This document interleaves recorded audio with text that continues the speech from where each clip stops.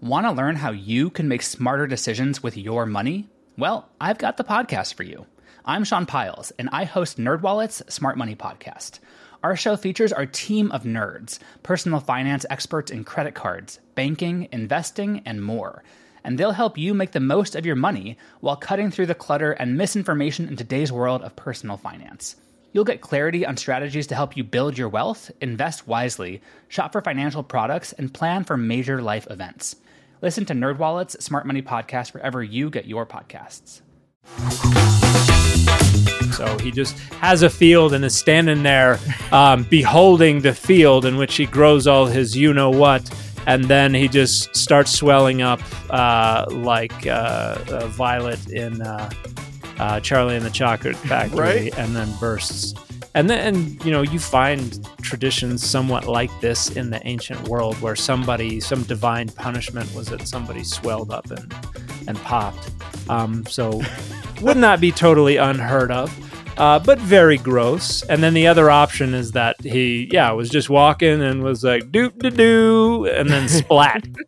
Fell on his head. Sometimes when you hit your head just right, your entire bowels burst out of your body. That's a known thing. Hey everybody, I'm Dan McClellan. And I'm Dan Beecher. And you are listening to the Data Over Dogma podcast, where we bring you greater access to the academic study of the Bible and religion and combat the spread of misinformation about the same. And before we get into anything, Dan, I wanted to share a brief note about an episode from a couple of weeks ago where we talked about God regretting / repenting, because a helpful listener pointed out that I had two different words confused. When I was talking about the root nacham, I mentioned that it was related to the word for the womb, and that is actually a different noun, rechem, and I had those two confused in my head. Little slip of the brain there. It doesn't affect my commentary. It doesn't affect the argument against the claim that God does not regret or repent. But I do want to keep it 100 and make sure I'm acknowledging when I made mistakes, and a helpful listener pointed that out. So I like that. I think, it is the official position of this podcast that admitting when you make a mistake makes you more credible, not less, everybody. So if that's not your position, then Dan, you've just lost all credibility. Well, there are a lot of people for whom I never had any credibility to begin with. So there you go. I think the balances are not thrown too far off. I'm lucky. I'm in the position where I don't have to be credible. You're the only one that I'm incredible and you're credible.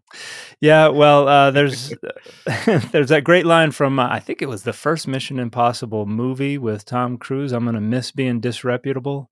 I wish I could be disreputable sometimes. Yeah, no, you're not allowed to. You have to be the reputable one. Dang it. I get to be as disreputable as I want to be. Well, so this week on the show, we got a fun show coming up. We're gonna try something different. You're gonna take us straight to hell. Yep. To start us out with for a all right, let's see it, and then we're gonna go chapter and verse, and you're gonna explain to me why something in the Bible feels like it contradicts itself. Yeah. And I'm sure that what you're going to do is just completely harmonize everything and it'll all work out great and everyone will feel at peace. We're going to make these texts get together, sing Kumbaya, and it's going to be a great time. All right. But first... All right, let's see it. You mentioned a pastor or author from a handful of years ago. I think we're at an age now where a few years ago means 15 years ago. Yeah, so it felt like only a few years ago, but yeah, there was a guy named Carlton Pearson who made waves. He was the pastor of one of the largest Pentecostal congregations in the country. Okay, and he was out of Tulsa, Oklahoma. And he came out as being no longer believing in hell. He said it just didn't line up with either his theology or his reading of the Bible, and that just blew minds across the country. And since then, I have seen plenty of debate about what is hell. Does the Bible talk about hell? What was it just made up? What's going on? So, Dan, help us. There was a movie with Chiwetel Ejiofor. I have no idea if that's how to pronounce it. Chiwetel, I know you're a listener. Write in, help me understand how to say your name. But send a recording, preferably, rather than just write it. Yeah, or just call me. Well, I'll give you my number. You can call me anyway. Help us out here. If this was as big a bombshell as it was, we should know what we're talking about here. It seems like it would be obvious, but it doesn't feel that way. Yeah, and it there are a lot of arguments on social media. I see it a lot on Instagram, on TikTok, on other places where people insist that the concept of hell as a place of eternal conscious torment is something that's not anywhere in the Bible, but was developed post-biblically, perhaps even as late as some of the early English literature, or even pre-English literature, Italian literature, Dante and others. Maybe that's where the concept of hell as burning forever in a lake of fire comes from. But there's actually a lot to say about concepts of the afterlife in ancient Israel and early Judaism and in early Christianity. And it's a little more complex than this black and white, oh, it wasn't in the Bible, and then after the Bible, it just popped up.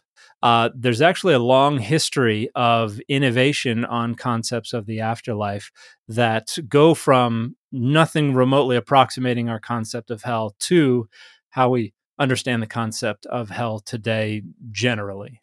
So I want to start all the way in ancient Israel, however. There is a popular idea that there was no concept of the afterlife in ancient Israel, that you died, that was annihilation, that was everything. You just ceased to exist consciously, physically, metaphorically, grammatically, ecumenically, just in every possible sense. Oh man, your grammar dies with you?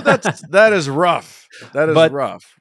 But that doesn't really fit with the archaeological data. One of the interesting things about ancient Israel and the material remains is we have a lot of material remains that come from tombs and from graves, and partly because everybody just shoved a bunch of stuff underground, sealed it up, and that happens to preserve things quite nicely in the drier climates, like in Egypt, like in parts of Israel. And so we've got a lot of grave goods, and this is actually responsible for a bias towards grave goods. Like when we reconstruct what we have about the ancient world, it seems they were really focused on the grave and the tomb. And really it's because that's where we find most of the stuff that we happen to find. So in fairness to the people who take that approach, pretty much everybody from the ancient times did die. Yeah. So it makes sense to recognize that, there were a lot of graves. Yeah, there were a lot of graves. We don't find nearly all of them, but the majority, I don't know exactly what percentage, but there is definitely a disproportionate amount of our material remains from the ancient world that are grave goods. And two books I just want to highlight if you want to go learn more about the grave and the afterlife in ancient Israel. One was one that recently came out by a scholar named Carrie Sonia, and it's called Caring for the Dead in Ancient Israel. That's a wonderful book. And then another one by a friend of mine, Chris Hayes, called A Covenant with Death. And the subtitle is Death in the Iron Age 2 and its Rhetorical Uses in Proto-Isaiah. But there's wonderful information in there about the fact that the things that were provided to the dead seem to indicate that ancient Israelites believed the dead kept on living in one sense or another, and that whatever this agency that kept on existing, whether you want to call it a spirit or a soul or a ghost or whatever this agency that kept on existing was, it in some sense was kind of tethered to the corporeal body, to the remains of the dead and to the location of them. And so we would see people providing food, providing light, providing protection, for the deceased in the afterlife. And we also see them communing with the deceased in different ways, visiting them at prescribed intervals to have feasts or to petition them for aid or to seek information from them. So necromancy was phenomenally common in ancient Israel. Necromancy, help me out with that word, because it sounds magical or whatever, but in this case it's basically seeking information from the dead, communing with them to engage in some kind of exchange of information. Yeah, and it's interesting to say that.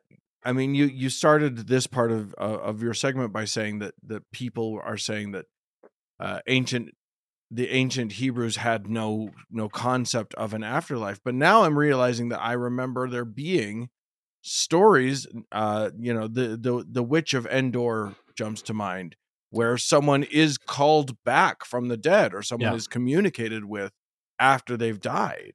So that's the necromancer of Endor. She her profession has been outlawed by Saul, but then Saul is in a bind and he needs to get information from Adonai, and the prophets aren't doing it for him. So in disguise, he visits the necromancer of Endor and wants to call up Samuel, and it works. And the necromancer says, "I see Elohim, I see deity rising up from the underworld."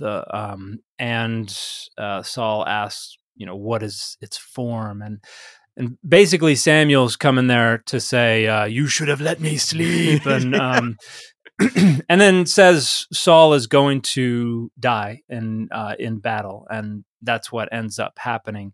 But yeah, we see some interesting things there. One, Samuel is still extant, still exists in the sense that they are some kind of, I don't want to say incorporeal or immaterial, but some kind of non-fleshly sense, and they're referred to as an Elohim, as a deity, which kind of attests to the overlap in the concept of ancestors and deities. Interesting. But you have care and feeding for the dead because they kept on existing in some sense. And there's a way, this is kind of like the movie Coco, where they were thought to exist as long as they were remembered. And so some of the ways that people would try to ensure that they were remembered for longer periods is they would pay to have their name pronounced over their mortuary chapel or something like that. Or the families were expected to go make offerings to commune with them to pronounce their name, because the pronunciation of their name, in a sense, was a materialization of their name, in a sense, extended their post-mortem existence. And the nature of this post-mortem existence is not incredibly clear. From what we can tell from the biblical text, it was just kind of a dreary, murky, ambiguous just existence of some kind that was, we get the sense that it was fraught with all kinds of dangers associated with malevolent or benevolent forces that might exist in this world of the deceased, but also somehow the deceased also had access to strategic information, and so could be petitioned for aid. People would go, and in this type of worship we refer to as ancestor worship, they could go petition their ancestors for aid, or say, hey, can you get so-and-so to stop stealing my stuff, or to give back my stuff, or you had imprecatory petitions and things like that too. So you just used a word I do not know. Imprecatory, which has to do with cursing. So imprecatory means I'm putting some kind of curse on you. I'm saying go spook my neighbor. He's a jerk. Or make somebody fall in love with me, or make somebody not be in love with me. Like, there were all kinds of different ways that the deceased could help out. But this realm of the dead was the same for everybody. There was no distinction between the good and the evil. It was the same place for everyone. And in the Hebrew, the word most commonly associated with this realm was Sheol, which it could mean the grave literally, or it could mean the grave figuratively, the realm of the dead. And so everybody was destined for Sheol in one sense or another. And in many English translations of the Bible, Sheol is translated hell or grave or pit or something like that. But in and of itself, that word doesn't have a negative or a positive connotation. It's negative in the sense that it's mysterious, it's murky. And it sucks to be dead. Yeah, it's going to suck to be there, but there's not a distinction of do good and you'll get on, you'll be in the better part of Sheol. It was just everybody's going to Sheol. And so you did good or bad, or how you acted in life really only affected your lot in life, because once you were dead, everybody's lot was the same. Interesting. So when we get into the Hellenistic period, when we have a lot more interactions with first the Zoroastrian societies and then the Greco-Roman societies, we start to see some bleeding into Judaism, these concepts of Hades on the Greco-Roman side of things, and a kind of dualism on the Zoroastrian side of things. And you start to see people distinguishing a different kind of abode in the afterlife for those who do bad and for those who do good. And I get the sense there's still an argument to make. It's still debated, but I would argue that the concept of punishment in the afterlife probably derived from early Jewish experiences with larger empires that were oppressing them, and the observation that there did not seem to be punishment for the wicked in this life, because the people who seemed to be the most successful and the most powerful and the most wealthy frequently were also the most wicked and the most evil, and they didn't ever really seem to get their comeuppance. Right. And so I think there's an argument to make that the concept of divine punishment in the afterlife is rooted in some sense in fantasizing about the incredibly wicked and evil and powerful people of the world getting their just desserts, if not in this life, then in the life to come. Well, it makes sense. How can one believe in a just deity, in a just God, and yet justice doesn't come to the worst people that they can think of, the people who have most hurt their people? There's got, it just makes a lot of sense to imagine a justice that comes after this life. Yeah, and we see these debates about in wisdom literature, in Job and Ecclesiastes and elsewhere, this idea of why do bad things happen to good people and good things happen to bad people? There doesn't seem to be any justice. Well, once you can tack on what Latter-day Saints are used to calling the eternal perspective, or the fact that there's an afterlife and so everything can be resolved in the afterlife, that is a convenient that's a convenient way to outsource that problem and say, Yes. that we'll take care of that in the afterlife. So I'm going to posit, and I am working on research on this, and we'll publish something hopefully at some point in the future. And I know some other people are working on similar projects as well. That is one of the main foundations of the concept of divine punishment. But we begin to see the concept of divine punishment popping up in the Hebrew Bible, in some of the most recent layers of the Hebrew Bible, in some of the most recent passages. So one is in Daniel 12, which was written in the middle of the 2nd century BCE. Again, this is under heavy persecution from the Seleucid Empire, these Greco-Roman folks that are oppressing them. And the other is the very last verse of the book of Isaiah, Isaiah 66:24, where we have this statement. I'm reading from the NRSV here. And they shall go out and look at the dead bodies of the people who have rebelled against me. For their worm shall not die, their fire shall not be quenched, and they shall be an abhorrence to all flesh. So this idea is that these people are going to see the place where these bodies are amassed, and the worm shall not die, the fire shall not be quenched. Now, this doesn't have to be interpreted to mean they will experience this pain and this torment for eternity. This can just mean the worms and the fire that the people are seeing doesn't go away. It doesn't necessarily mean they're going to be feeling that.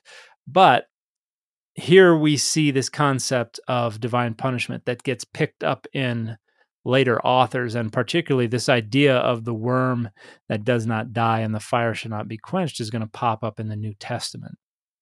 But and the idea is that this concept of an undying worm is baffling me a little bit. The idea is not anything to do with the worm, other than these bodies do not stop being eaten. Somehow they. I mean, one would think that after a while of being worm digested, you're just goo, but apparently worms like goo. Well, and burnt goo at that, because the fires are still going. Yeah, and so this is pretty horrific imagery. It's hyperbolic imagery where you're just imagining these bodies just rotting and being consumed for eternity by worms and being burned for eternity, without necessarily saying they're going to feel all that for eternity. Right. Hey there, I'm Dylan Lewis, one of the hosts of Motley Fool Money. Each weekday on Motley Fool Money, we talk through the business news you need to know and the stories moving stocks on Wall Street. On weekends, we dive into the industries shaping tomorrow and host the experts, authors, and executives that understand them. Tune in for insights, a long-term perspective on investing, and of course, stock ideas. Plenty of them. To quote a listener, it pays to listen. Check us out and subscribe wherever you listen to podcasts. When Johann Rall received the letter on Christmas Day 1776, he put it away to read later. Maybe he thought it was a season's greeting and wanted to save it for the fireside. But what it actually was a warning, delivered to the Hessian colonel, letting him know that General George Washington was crossing the Delaware and would soon attack his forces. The next day, when Rall lost the Battle of Trenton and died from 2 colonial Boxing Day musket balls, the letter was found, unopened, in his vest pocket. As someone with 15,000 unread emails in his inbox, I feel like there's a lesson there. Oh well, this is The Constant, a history of getting things wrong. I'm Mark Chrysler. Every episode, we look at the bad ideas, mistakes, and accidents that misshaped our world. Find us at constantpodcast.com or wherever you get your podcasts.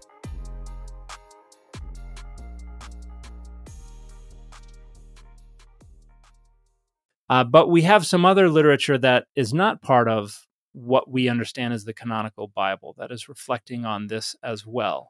The book of First Enoch, for instance, seems to be one of the innovators of the concepts that are going to be picked up later on, and particularly as it relates to the word Gehenna, which is in the New Testament, in the Greek transliteration, frequently translated hell in English translations. Now, Gehenna is, in the Hebrew Bible, if you go look it up in your Bible, it's referred to as the Valley of the Son of Hinnom. So, Ge Ben Hinnom is the word in Hebrew. But it becomes Gehenna in the, or Gehinnom, in the Greco-Roman period. And this is an actual valley that kind of swoops down and runs to the south and then to the southeast around Mount Zion. It meets up with the Central Valley and the Kidron Valley coming down around both sides of the city of David. And this valley is where Tophet was located. And Tophet is a name that's used in the Hebrew Bible to refer to the place where the pre-exilic kings of Israel made their children to pass through the fire. In other words, engaged in child sacrifice. So this place is associated with unspeakable evil in the eyes of the folks who are curating these traditions in the exilic and in the post-exilic period. Now, I want to stop and make a quick qualification here. There is an idea that this place around the time of Jesus was a landfill where there were perpetually burning fires, or where the bodies of criminals were tossed. And so there's this idea that this is just this perpetually burning place of filth and dead bodies and stench and all this. And there are no archaeological or textual data that actually support that. Interesting. I have heard those theories. That's something that has popped up in my just looking around. So, and that's something that we don't see anybody making those claims until many centuries after the time of Jesus. And I was just in that valley a couple weeks ago. It's a lovely park down there. So No garbage. that you no could see? no garbage at all. Grass, green grass. There's a little rope bridge that goes across part of the valley that cool. you can go run across if you're brave enough. And they have a little concert venue on one end of it. It's a lovely area. So I tell people, I told the tour group I was with, you can tell people now you've been to hell, and there's a lovely park. There there. you go. And, Absolutely. So and very few child sacrifices. yeah, that's all in the past. That's gone way down. Yeah. Since the exilic period. But when we get into the Hellenistic period, because this valley is associated with unspeakable evil and with child sacrifice and with burning, it becomes kind of a symbolic location for wickedness and punishment. So we have in the book of Enoch a reference to this valley right by Jerusalem where certain entities, we've got some angels who are being buried under mountains, and we've got some other who are being reserved in this deep, dark valley where they're going to be punished. And we first have a reference to or a suggestion that this is a place for eternal postmortem punishment. So First Enoch is kind of the seedbed for this idea. And talk to me about Enoch. I don't know. So First the Enoch, book well. Yeah, it's a lot of people don't, and even the people who spend all of their time on TikTok making videos about First Enoch frequently don't understand what it is. But Okay. it's in a sense it's a retelling of some of the main stories from Genesis and particularly focused on Genesis 6. The kind of setting the stage for the flood, where it talks about the B'nai Elohim, the children of God, seeing the daughters of humanity, seeing that they're beautiful, going down, marrying them, having children with them. And then it says in the text of Genesis, the Nephilim were in the land in those days and after as well. And then it goes straight into, and so the Lord saw that everything was corrupt and wanted to destroy the earth. And so it's probably an older, disconnected tradition that was inserted in this spot to kind of buttress the idea that God was perfectly validated in wanting to destroy everything that breathed on the earth. But what First Enoch does is pick up that story and kind of expand on it, fill in a lot of the gaps, and use that as kind of a conceptual template for the story about angels rebelling against God, coming down and inappropriately engaging in sexual intercourse with human women and siring these giants. And then the giants have children who are the Nephilim, and they die. And then the ghosts or the spirits that rise up from their deceased bodies become demons. And the angels teach humanity everything, all the wickedness from warfare to makeup.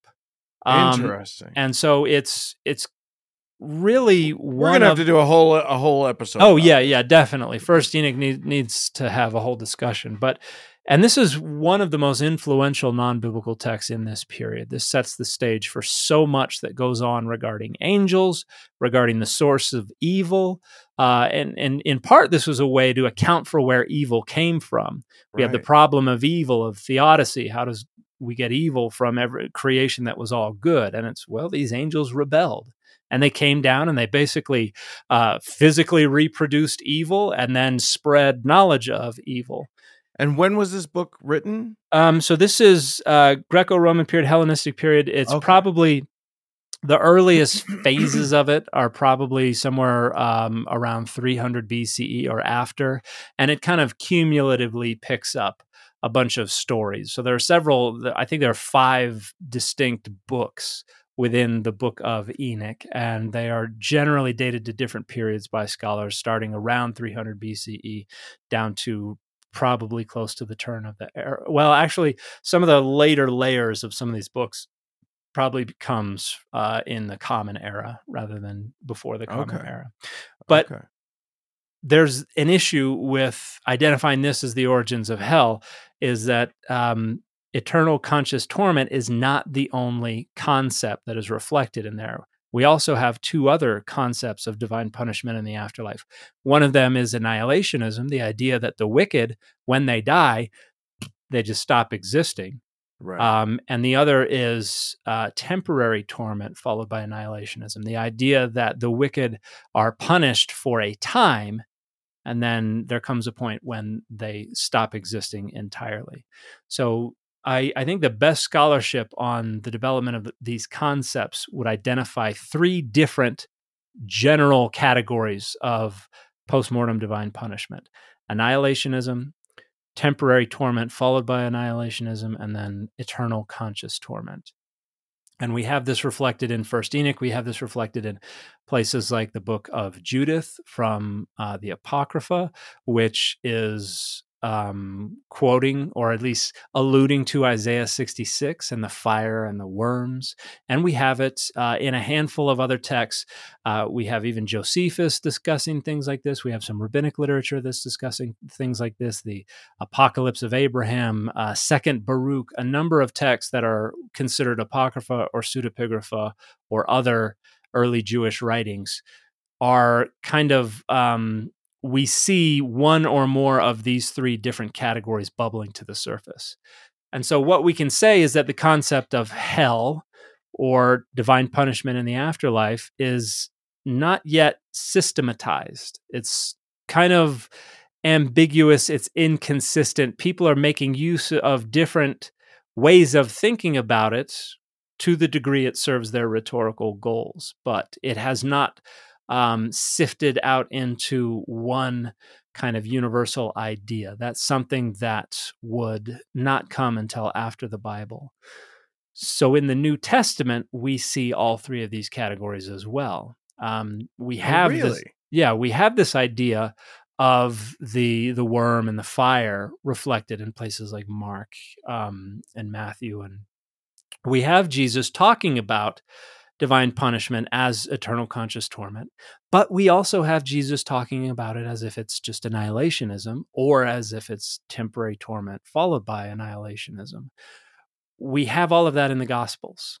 So it is not a systematized concept yet in the Gospels. Some of the other literature in the New Testament similarly reflects one or more of these concepts.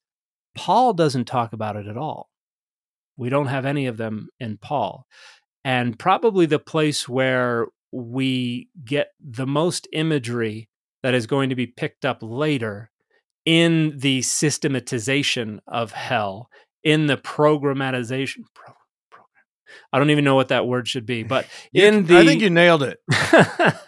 When they finally decide hell is going to be this, they pull a lot of the imagery from the book of Revelation, where we have this idea of a lake of fire, and we have this dragon, and we have Satan, and there's throwing down of stuff. But even death and hell in the book of Revelation come to an end. And so we're fans on this channel of rejecting univocality. So even the concept of hell is not presented univocally in any single gospel, much less in all the gospels, much less across the entire New Testament. It is entirely inconsistent, and it is not until early Christianity becomes institutionalized and gains political support and resources once it takes over the Roman Empire in the 4th and 5th centuries CE, that we get the means of systematizing everything and then enforcing a single concept of hell, which does reduce down to this concept of eternal conscious torment. But for the authors of the New Testament, there's no one concept of hell. Some of them don't refer to any of these concepts of hell. Some of them refer to multiple different ones. And these are influenced by Greco-Roman ideas of Hades. They're influenced by what's going on in the book of Enoch. They're influenced perhaps by Zoroastrianism, although we don't have a lot of great data to show us exactly how it was influenced. And so hell comes together from a number of different streams of traditions that begin inconsistently and don't really arrive at what we understand today about hell until well after the Bible has been completed. And then we also have, obviously, that other literature, Dante and others that are giving us additional imagery that contribute to the accumulated kind of conceptual package that we generally evoke today when we talk about hell. Right. So, sort of circling back to Pastor Pearson that I mentioned at the beginning of this segment. Yes. Would you say that there is a valid argument to be made that there is no hell? Do you think that is because there are so many different concepts presented biblically? Is that a tenable position, or do you think that that somehow we have to, if we're following the Bible, there is some hell-like concept that is likely to be more likely than not? I think if you're talking about the Bible as a single text, and if you are going to impose a univocal lens upon it and say, we have to reduce it down to one concept, then that concept is going to be negotiated. And I think all of those possibilities are there. You have everything from absolutely no reference whatsoever to post-mortem divine punishment, all the way to eternal conscious torment across the different authors of the Bible. So I would suggest that any one of those positions is arguable if you're trying to accommodate a univocal take. If you're trying to say, we have the text, we must arrive at a single conclusion with the text, then that is a negotiated conclusion, and any one of those is tenable. If we're saying, what did the authors of these texts believe about divine punishment, you have to say there are authors that say absolutely nothing about it, that it's not relevant, certainly not salient. They may have not believed in it at all. Then there are other authors who treat it one way, other authors who treat it another, and we have authors that treat it a variety of different ways. So I think it's murky, and it's a little more complex than just saying, yes, it's there, or no, it's not there. It depends on what you're doing with the text. It depends on how you understand the text and its function. And it depends on, I suppose it depends upon the group that you're doing it for. What are your goals for this? All right. Well, thankfully, our next segment isn't going to be anywhere near as confusing. Well, don't worry. We'll find a way to make the Bible all say one thing. Just stick with us. Yeah, this is the problem of putting data over dogma, is it frequently does not kind of sift out into one easy answer. The answer is usually yes with a but, or no with an and, or something that just entirely confusing. So, or just pick one. Yeah, it's up to you. If I can show up and muddy up the waters and then scamper away, I've done my job. Good. Well, let's do some more muddying with some chapter and verse. Sounds good. Let's do it. All right. So for this week's chapter and verse, we're going to talk about that the villain, the final villain of the Jesus story, Judas Iscariot, the man, the myth, the legend. The guy, the betrayer of Jesus, because there's a confusing discrepancy between the story of Judas in Matthew and the story of Judas in Acts. Yes. So I thought we would dive in and just sort of talk about this discrepancy. And so, where should we start? Should we start with Acts, or should we start with Matthew? Why don't we start with Acts, actually? Okay. Well, that's the fun one. We will definitely start with the fun one, where in Acts, and this is chapter 1, verse 15? No. Sorry, I had it pulled up. It starts in 18. We have this parenthetical aside about what happened to Judas. Okay. So, chapter 1, verse 18. Judas, having received his pieces of silver for his betrayal of Jesus, has apparently purchased himself a field. In verse 18, it says, "Now this man acquired a field with the reward of his wickedness, and," this is so great, "falling headlong, he burst open in the middle, and all his bowels gushed out." This became known to all the residents of Jerusalem, so that the field was called in their language Hakeldama.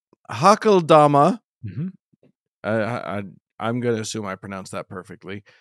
That is field of blood. Yes. So yeah, Delightful. that's a gruesome end Yep. to a person's life. Just tripping apparently, and just explosion. Yeah. Well, we have a couple of things. First, this sounds to some degree like kind of an etiology for why there's this field called the field of blood. And so it may be that the author is saying, oh, this would be a great opportunity to tie in and tie off the story of Judas, because we got this place over here that's called the field of blood. And it's a Greek transliteration. Hakeldamach is how what it is in the Greek. But yeah, it is pretty brief. And he has a reward. He buys a field. Now the Greek here, where it talks about him falling, it says headlong in the KJV. This could mean head first, or it could mean towards his head or on his head. There's an argument that some people have made that the Greek there could, instead of falling, could mean to burst. And so that would kind of fit a little better or to swell up. That would kind of fit a little better this idea that he burst asunder. So he just has a field and is standing there beholding the field in which he grows all his you-know-what, and then he just starts swelling up like Violet in Charlie and the Chocolate Factory, Right? and then bursts. And then, you find traditions somewhat like this in the ancient world, where some divine punishment was that somebody swelled up and popped. So would not be totally unheard of, but very gross. And then the other option is that he was just walking and was like, doop-de-doo, and then splat, fell on his head. Sometimes when you hit your head just right, your entire bowels burst out of your body. That's a known thing. Yeah. What's something you learned in history class that you feel wasn't the whole truth? Better yet, what's something you didn't learn at all that was omitted completely? That's what I like to call redacted history. I believe that all history, no matter how good or bad, needs to be told. There are wars, massacres, battles, and entire historical events that are just not in our school's history books. Have you ever heard of Mary Bowser? I didn't think so. My name is Andre White, the host of the Redacted History Podcast, the place where history's forgotten events, heroes, and villains get their story told, one episode at a time. So come huddle around the campfire with me and get ready to hear the stories that you were robbed of. And get comfortable. We're going to be here a while. The Redacted History Podcast. Real history never dies. Stream the Redacted History Podcast on Apple Podcasts, Spotify, or wherever else you get your podcasts. It's an alarming story. It's an alarming tale, and what I don't think it could happen. I don't think you can just burst open. But there you go. There's one story of Judas. The other comes to us from Matthew 27. And I want to make a point here before we move to the one in Matthew 27. This is 2 verses long. The first verse tells what happened, and then the second verse just ties it into this etiology for this place that was called the Field of Blood. Yeah, it definitely, like the one thing that it seems clear from comparing these two stories is that there is, in fact, a field of blood. Mm-hmm. But at the end of both of these stories, we know that there's a place called the Field of Blood. Yeah. So here we go. I'm going to start with this is chapter 27, verse 3. When Judas, his betrayer, saw that Jesus was condemned, he repented and brought back the 30 pieces of silver to the chief priests and elders. He said, "I have sinned by betraying innocent blood." But they said, "What is that to us? See to it yourself." Throwing down the pieces of silver in the temple, he departed, and he went and hanged himself. But the chief priests, taking the pieces of silver, said, "It is not lawful to put them into the treasury, since they are blood money." After conferring together, they used them to buy the potter's field and placed as a place to bury foreigners. For this reason, that field has been called the Field of Blood to this day. And then the next two verses, I think, are relevant, but we'll get to them in a second. Let's talk about this story a little bit. So Right. the passage in Acts was 2 verses. This one is so far 6 verses, 6 of a total of 8. So the first thing to note is that this story is significantly expanded. Yeah. And when you're comparing 2 versions of a story, one principle that is not a hard and fast law, but is a tendency, is something called lectio. I forget the Latin. Lectio brevior, I think is what it is. But the shorter reading is what that means. And the idea is the shorter reading is usually, not always, but usually the earlier one, because the tendency is for stories to accrete more details rather than for people to shave details off. And so just from looking at the length of these 2 stories, it seems like the one in Matthew is probably the one that's a little later and is adding more details to it. But the details are also interesting. Let's take a look at the beginning. And this, there's an earlier part where Judas goes to these people and negotiates the price for turning Jesus over, and they negotiate 30 pieces of silver. And so that's delivered to Judas. And here it says he repented, brought back the 30 pieces, threw it into the temple. And they tell him, this is your problem, man. Yeah.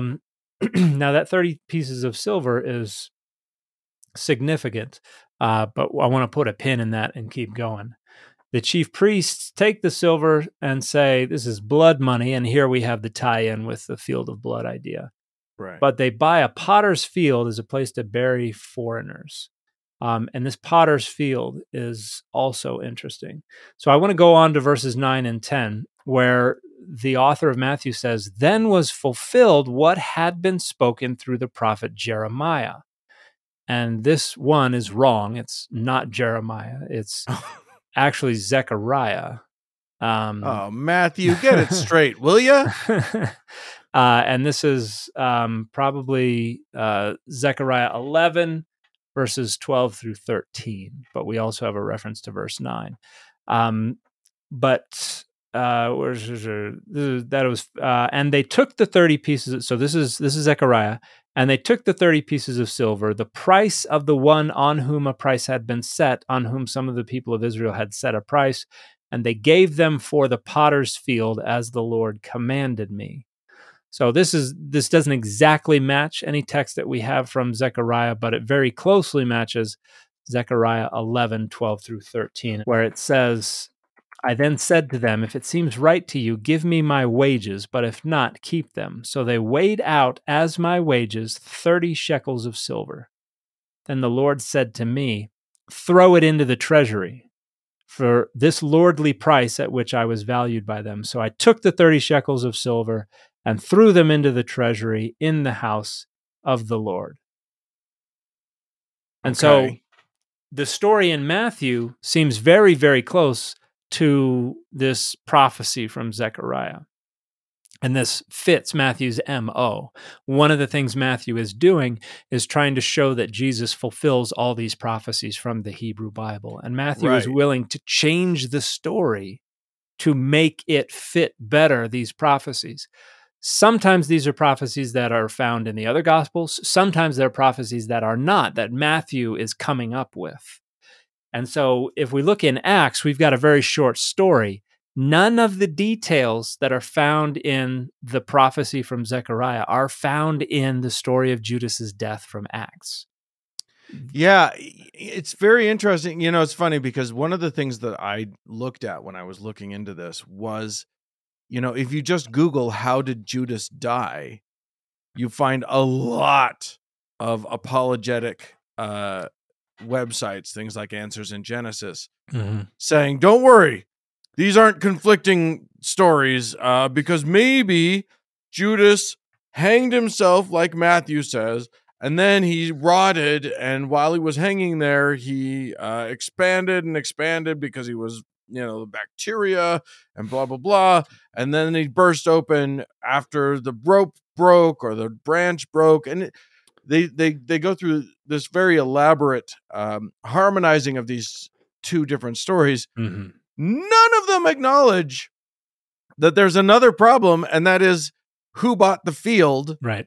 which is a directly conflicting idea. Like, you can't harmonize he bought the field and was walking in his field with he bought the field with his money that he got with that the 30 pieces of silver, and then the Matthew version, which is he threw the pieces of silver back at them and then they went and bought the field. Yeah, you can't plausibly harmonize it, but there are a lot of folks who are willing to say, well, if you presuppose this scenario, and if you assume this scenario, and if this were going on in the background, and you could speak of someone buying something with the other person's money as the other person buying it. Like, you can come up with all of these rationalizations for why it is not impossible. Of course you can, yeah. And this is something that I've repeatedly mentioned on my own social media channels, is if you want to harmonize two passages, as long as not impossible is the bar, one, that's the lowest bar you could possibly set. But two, you can always get over that bar. If, it's not physically impossible is the bar, you can harmonize anything. Right. But this, I think, raises one of the biggest problems with apologetics.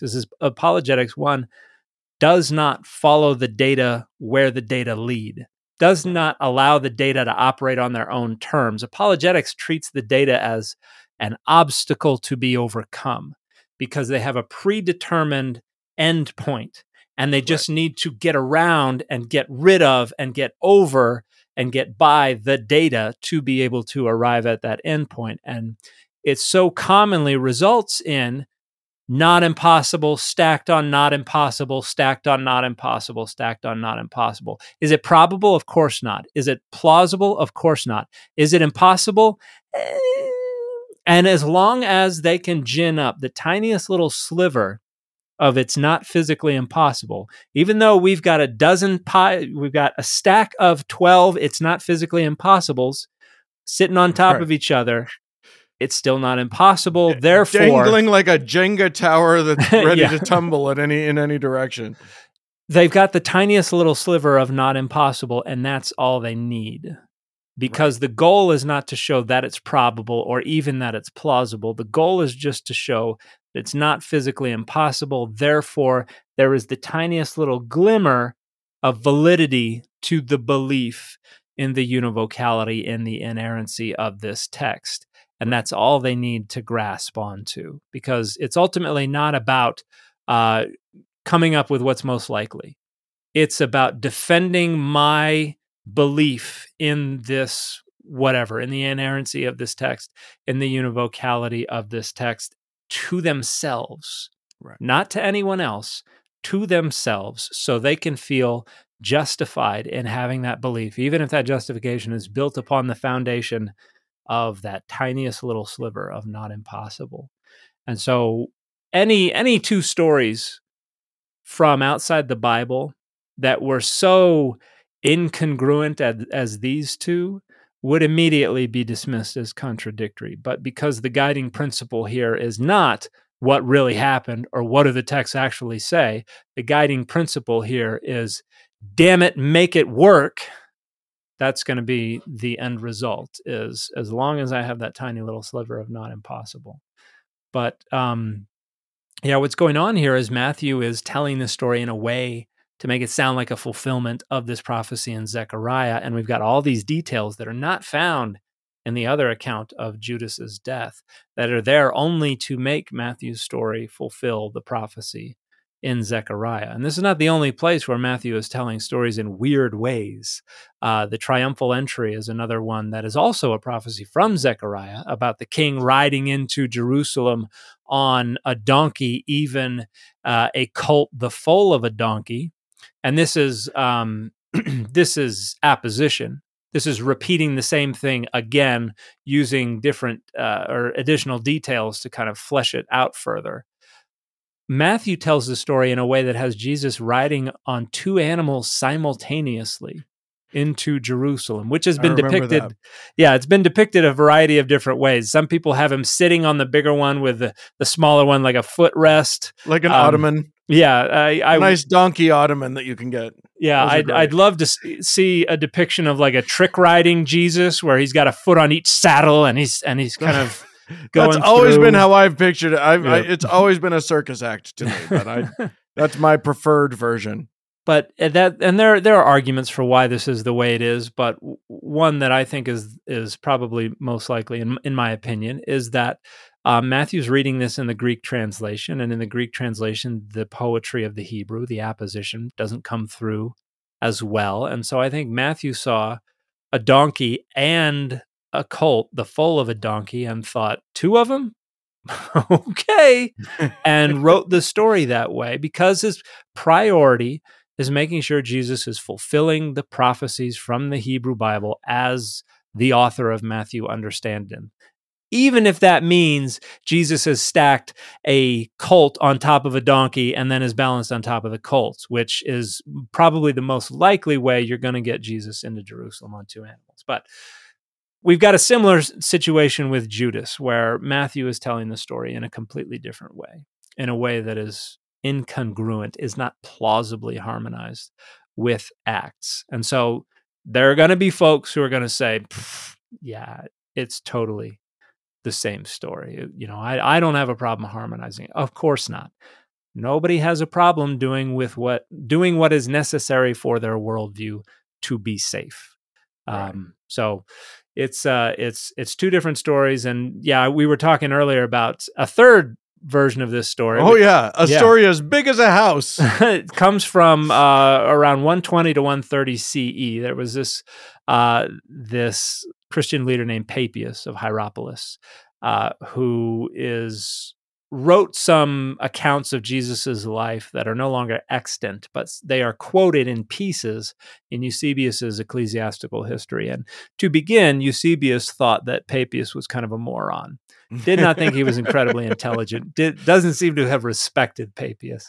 I don't know. Much. You've told me the story that Papias came up with for Judas, and I think he sounds like a real smart guy. But Papias tells the story of Judas being on his property and basically swelling up, again, like Violet Beauregard from Charlie and the Chocolate Factory, but he grows to a size bigger than a house. And this is all like maggots and festering whatnot is just making him swell up. And for some reason, there's a mention of his genitals swelling up and becoming disgusting. And he's exuding maggots and who knows what, and bursts forth his intestines and whatever covers this property. And as the story goes, the stench was unbearable for over a century on the field of blood where Judas died, which is an odd thing for Papias to say, since ostensibly, according to a lot of people, and this is a discussion for another day, but Papias, a lot of people claim, is one of the earliest witnesses to the Gospel of Matthew as written by Matthew. A lot of people think he's the first one to attribute Matthean authorship to the Gospel of Matthew, but doesn't seem to take it seriously if his story of Judas totally ignores Matthew's story and instead is this kind of outlandish Charlie and the Chocolate Factory story of Judas swelling up and then bursting asunder in the field. Well, there you go. I don't know what to believe now. Now I'm confused. All I know for sure now is that I don't want to go to tumble headlong in a field because that sounds terrifying. Well, as long as you don't betray the Lord, It should be okay. Safe. Yeah. Okay. That's as long as you stay away from that cliff. I know it is tempting to go dance along the edge of that cliff, but stay away. I don't know from how much silver you got. Well, I'll consider it anyway. Oh, and another thing to note, the 30 pieces of silver, that according to a chapter in Exodus, that was the value of a slave. So wow. A lot of people find that noteworthy, that Christ was betrayed for the value of a slave. So now we're connecting Matthew to Zechariah to Exodus. So there's some trigonometry involved, but I love it. I love it. Eventually detail. We'll figure this thing out. Yeah, eventually. One day we'll get there. Okay. Well, I guess that's how we're going to have to leave this one, because there's no real conclusion to come to. But thanks to all of you for tuning in. We sure do appreciate that. If you would like to become a part of helping to make this show go, you can go to our Patreon page, which is patreon.com/dataoverdogma. You can write into us. contact@dataoverdogmapod.com is the way to do that. And until next week, have a good one. Bye, everybody.